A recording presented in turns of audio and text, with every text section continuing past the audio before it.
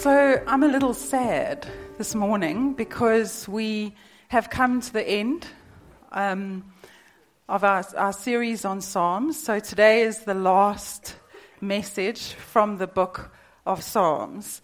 And I don't know about you, we've been busy with it for 3 months, but I feel like we've just touched the surface of this amazing book. And so undoubtedly in the future we will come back to it. Yeah. But to end the series, I want to use one of David's Psalms. And I'm hoping that we are going to be able to take away some life lessons from this particular Psalm. So if you have your Bibles with you this morning, you can turn with me to Psalm 63.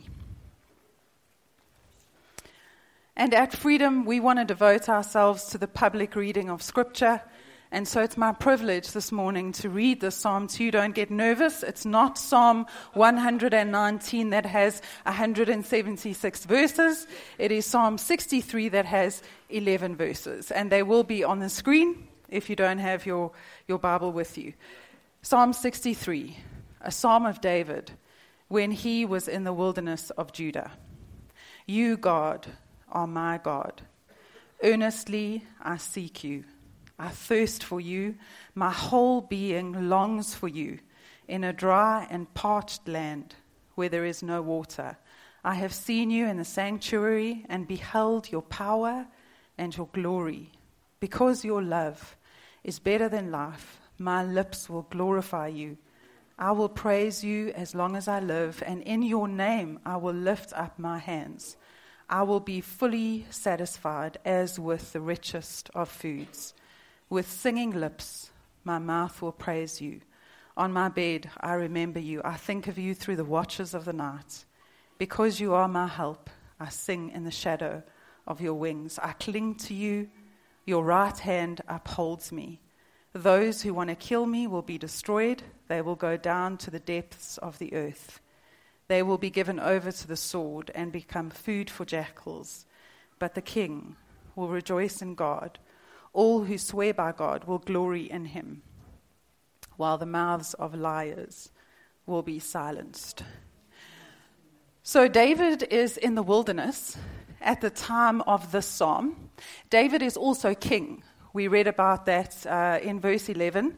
So this psalm is a little bit different to the ones that he wrote when he was running from Saul. It is likely when this psalm was written that David was running from his son Absalom.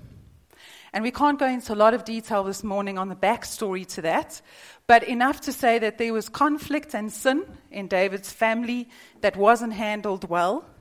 And in 2 Samuel, we read that his son Absalom stole the hearts of the people of Israel. So Absalom stole the hearts of the people of Israel. Absalom was handsome. He is described as the most handsome man in all Israel, that he was flawless from head to foot. So this was the real deal, flawless hunk. He wasn't photoshopped like those guys on the cover of Men's Health magazines. He was flawless. Pity he had an ugly heart. Just saying, girls don't like flawless men with ugly hearts. Anyway, let me not digress. So Absalom won the loyalty and the allegiance of the people. He built up a big following and military power, and he rebelled against his own father, and he declared himself king. David was warned that this kind of thing would happen. After his adultery with Bathsheba, the prophet Nathan said to him that there will always be warfare and evil against him from within his own household. You can read the story in 2 Samuel 12. So this is the context of this psalm. David has run into the wilderness with some of his household and his officials, and he has run from his own son who wants to destroy him. As we've said, the wilderness was familiar to David. He ran from Saul into the wilderness. Some scholars say that David spent about 8 years running from Saul, all in all. But wilderness times are significant in the Bible. The wilderness or the desert is mentioned about 300 times in the Bible. And I'm not sure what you think of when you think of the wilderness. Maybe you think of the Namib or the Kalahari or the Karoo. Some of you are sitting there saying, no, but wilderness it's a little town in the Cape. It's on the garden route. And boy, don't we wish we could escape there and take long walks on the beach and in the forest. But the wilderness is not just a physical place. The wilderness is symbolic. It represents difficult times in our lives. Hard times, harsh times, lonely times, uncomfortable times, even dangerous times. And another word for wilderness is wasteland. Wilderness times can be times of intense temptation, where your character and your integrity is tested. Maybe at work, you're going through a difficult time financially and you're saying, I'm just going to borrow some money from the company without anyone knowing because I intend to pay every cent back. Maybe in that hotel room, far away from home, maybe in another country, no one will know what you do. Maybe you used to be radical, but now you're complacent. Maybe you used to say no, and now you find yourself saying yes. And maybe you've even crossed the line into sin, and you find yourself in a wilderness, and you're wondering, how did I get here? How did I get here? Wilderness times can also be in-between times. You find yourself in no man's land. It's vast, it's open, there's no real sense of direction. Everything around you looks the same. Maybe at the end of this year you're finishing school and you're wondering, what am I going to do? Am I going to study? Am I going to take a gap year? Maybe you're finishing your degree at varsity and you're thinking, do I go overseas? Do I stay here? Do I find a job, start at the bottom, work myself up, start my own thing? Maybe you've been in that same job for years and years and years, and you're thinking, is this it? Isn't there more to it than this? Maybe you're single, and you really want to be married, and you feel like you've been in a dry place for a really long time, and it feels like a wasteland to you. Wilderness times can also be times of crisis or trauma. Maybe you have lost a child, or a life partner, or someone close to you. Maybe you've been in an accident, you've been hijacked, your house has been broken into. Maybe you've been retrenched or dismissed. Maybe you're in over your head in debt. Maybe you've even been declared bankrupt. These are wilderness times. Wilderness times can also be times of illness, either physical illness or psychological illness. Maybe your child is terminally ill. Maybe you have cancer or an autoimmune disease, or you've broken or snapped or had to have something in your body replaced. We have a friend, she broke both her arms at the same time, and she could do nothing for herself. And she said, Michelle, it was one of the most difficult times I have ever been through in my life because I could do nothing for myself. I had to rely on people around me. Wilderness times. Maybe you are in the grips of depression or anxiety. Maybe you have some insecurities that you thought you had dealt with, but they are now being triggered and it's affecting your relationships and your soul is in turmoil. Maybe you're in relational conflict with that friend or that family member or that child or that colleague. Maybe it's your boss, and you feel like you're in a kind of relational wilderness. Maybe you've been through a breakup recently, a divorce. Maybe you're in a marriage, but it's dry and it's scorching, and it feels unbearable. Maybe you've isolated yourself. Maybe life is too tough, and people are too complicated, and you've had enough. And so you're in this self-imposed wilderness. Maybe you can relate to one or two of these, maybe more than one or two. But it's not all doom and gloom. Because wilderness times are profound, and they are very key times in the Bible, and they are not easy, but they are influential, and they can be rich, rich seasons in our lives. And there's this really strange but true thing. God is there. He shows up powerfully in wilderness times. And maybe you already know this. You're sitting there and you're saying, Michelle, it's because of a wilderness time that I came to know God. Maybe it was because of a wilderness time that your relationship with God grew so much deeper. And so I want us to have a look at some stories from Scripture this morning about some wilderness times. And our number one wilderness wanderer has to go to Moses. Moses is no stranger to the wilderness. He grew up in an Egyptian palace, but when he's about 40 years old, he sees an Egyptian master beating his Hebrew slave, and he murders this Egyptian. And he runs into the wilderness as a fugitive. And so effectively, this is Moses' first wilderness experience where he spends the next 40 years of his life. He spends it in the wilderness. He becomes a shepherd, he gets married, he has children. So he has a fruitful time in the wilderness. And then you'll remember he has that encounter with God and the burning bush, and God commissions him to free the Israelites. In Numbers 12, verse 3, Moses is described as a humble man. Now Moses was a very humble man. He was more humble than anyone else on the face of the earth. God was at work in Moses' wilderness times, and God did a deep work in Moses during that wilderness time. And there are so many wilderness stories, as I've said, in the Bible, and I really encourage you to do a study on wilderness times in the Bible. It will really encourage you. But we've only got time to share 3 today, and so our number 2 wilderness story is about the prophet Elijah. At the time of this story, the Israelite people were under the rule of King Ahab and Queen Jezebel. And as a people, they were worshipping idols. And in particular, the false god Baal. And Elijah was sent to them to warn them and to point them back to the one and only true God. And so there is this showdown on Mount Carmel where fire comes down from heaven, and God won and Baal lost, and all the prophets of Baal were killed.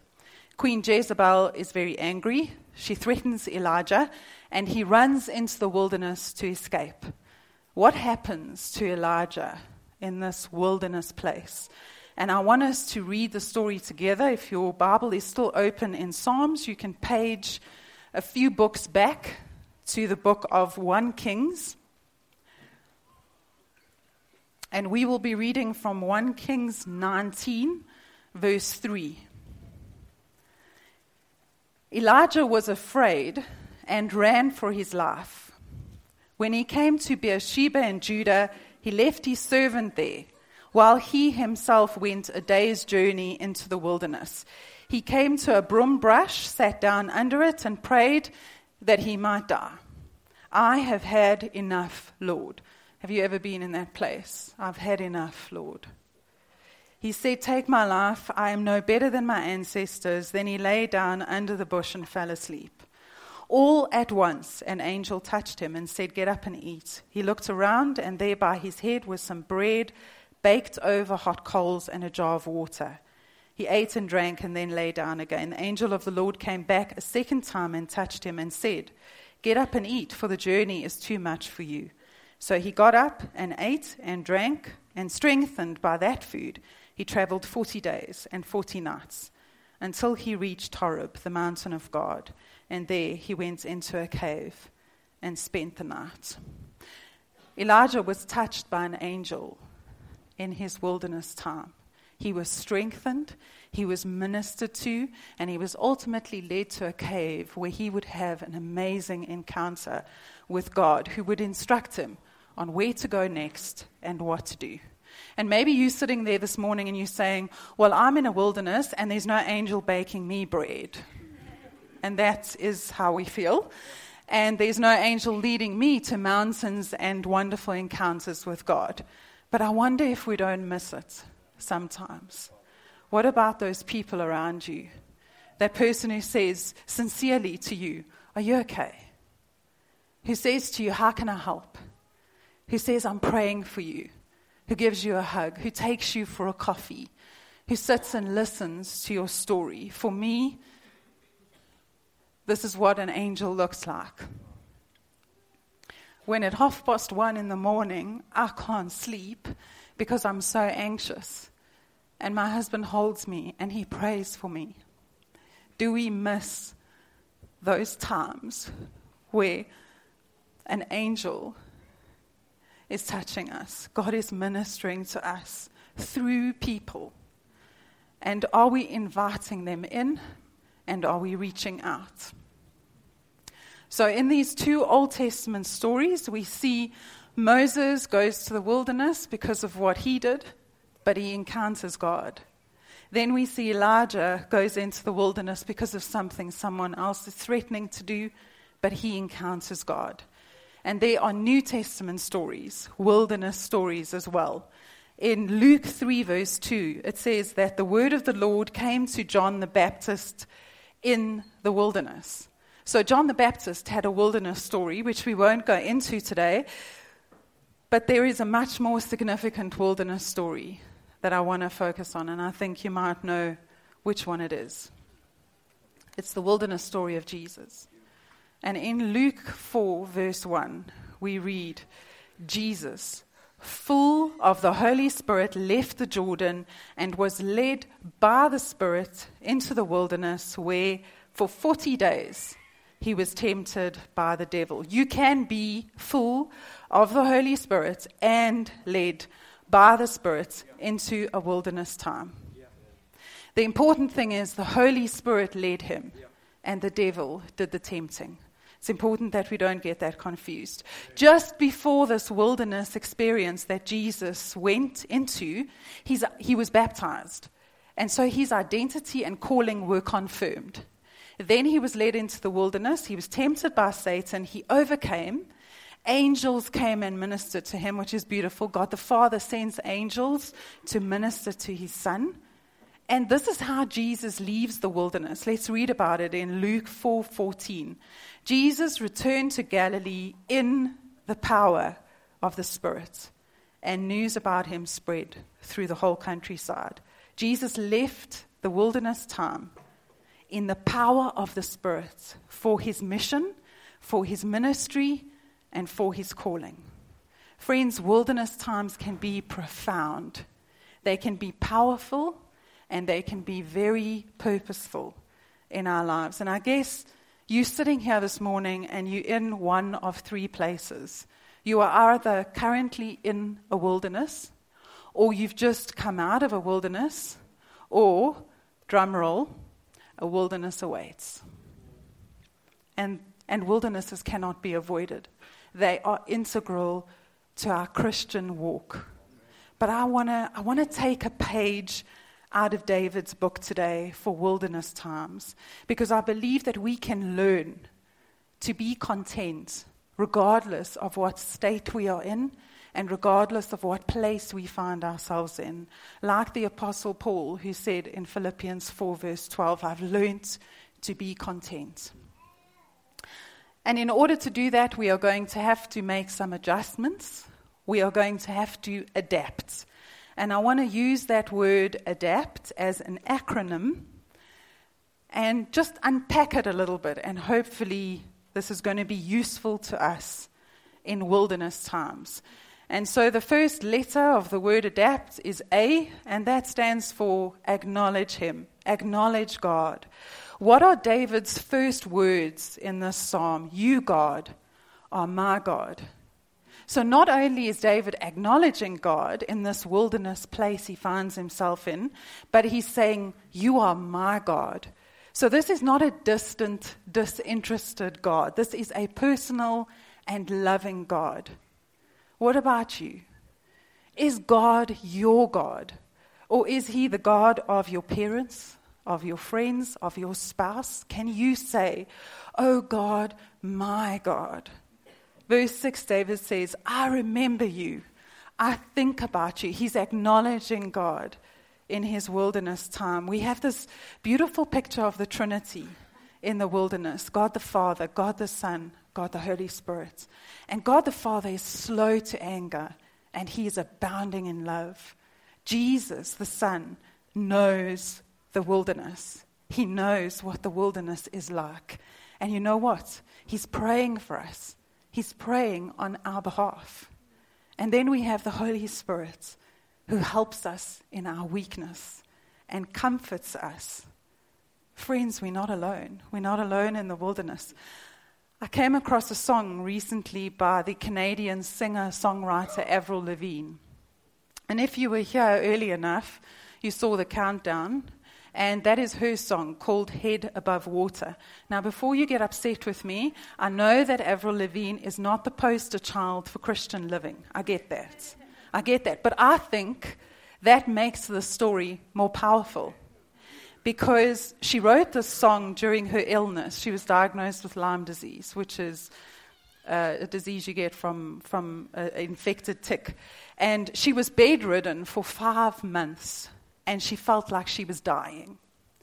And in this song, if you listen to the words, she specifically acknowledges God. And she expresses how much she needs him to help her. And how she wants to meet him in her time of need. I don't know where Avril Lavigne stands in her relationship with God. But she had the wisdom to acknowledge God in her wilderness. How much more should we acknowledge God in our wilderness times if we say we are his devoted followers? Friends, may we acknowledge God in our wilderness times. The second letter in the word adapt is D for delight. Delight in him.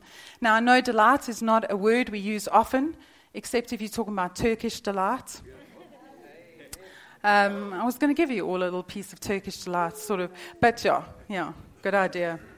But every time you eat Turkish delight, think of delighting in him. How about that?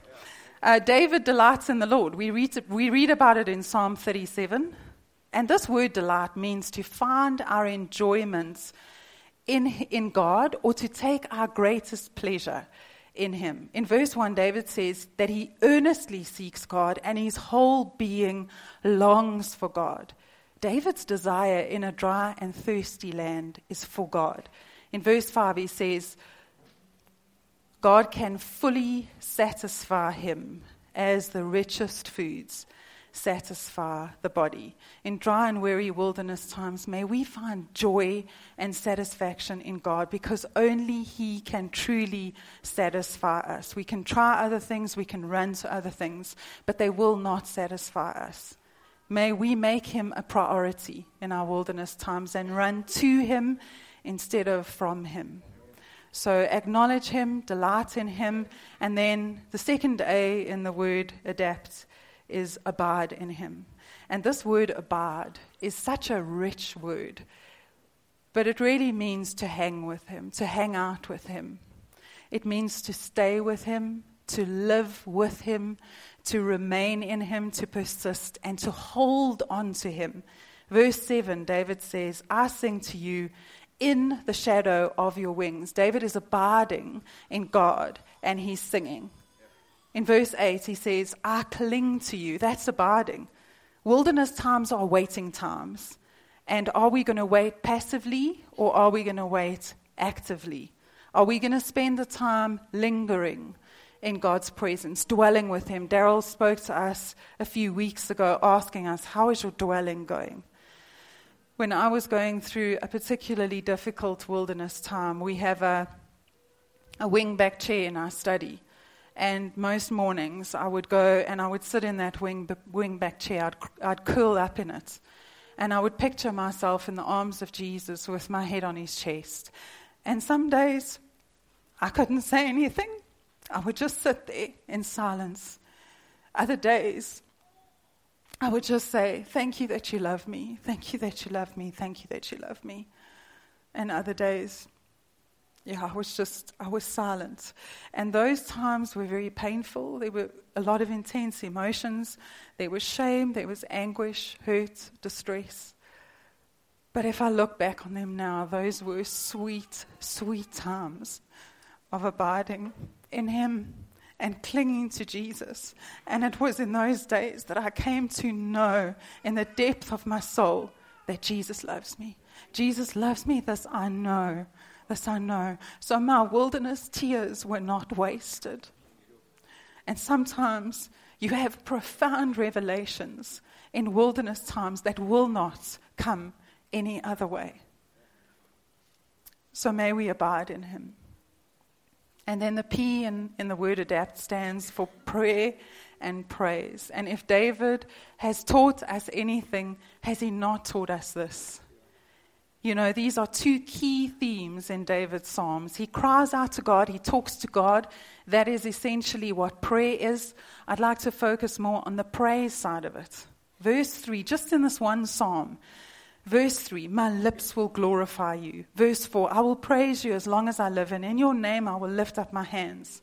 Verse 5, with singing lips my mouth will praise you. Verse 7, I sing in the shadow of your wings. Verse 11, the king will rejoice in you. Friends, worship is a weapon in the wilderness. Worship is a weapon in the wilderness. Worship is warfare. Worship brings perspective that God is worthy to be praised. We sang that song this morning, that last song, and it's actually called Desert Song. And it says, all of my life, in every season, you are still God. And I have a reason to sing. I have a reason to worship. There are desert songs. When you don't know what to pray and when you don't know what to say, there are songs for that. The Psalms, the book of Psalms, is there for desert times, for wilderness times. Hymns. Some of those old hymns are beautiful. The words are so deep and meaningful. There are hymns for wilderness times. There are spiritual songs for wilderness times. And many musicians have written songs during their own wilderness times, which have become gifts to us during our wilderness times. And they help us praise like David did.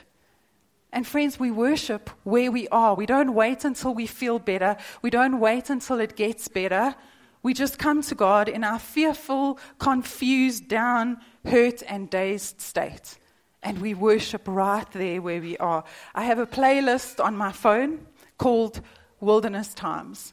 And some of those songs have become so special to me, so meaningful to me during my own wilderness times. May we in faith pray and praise him in our wilderness times. And then the last one, which is T, stands for trust. Trust him.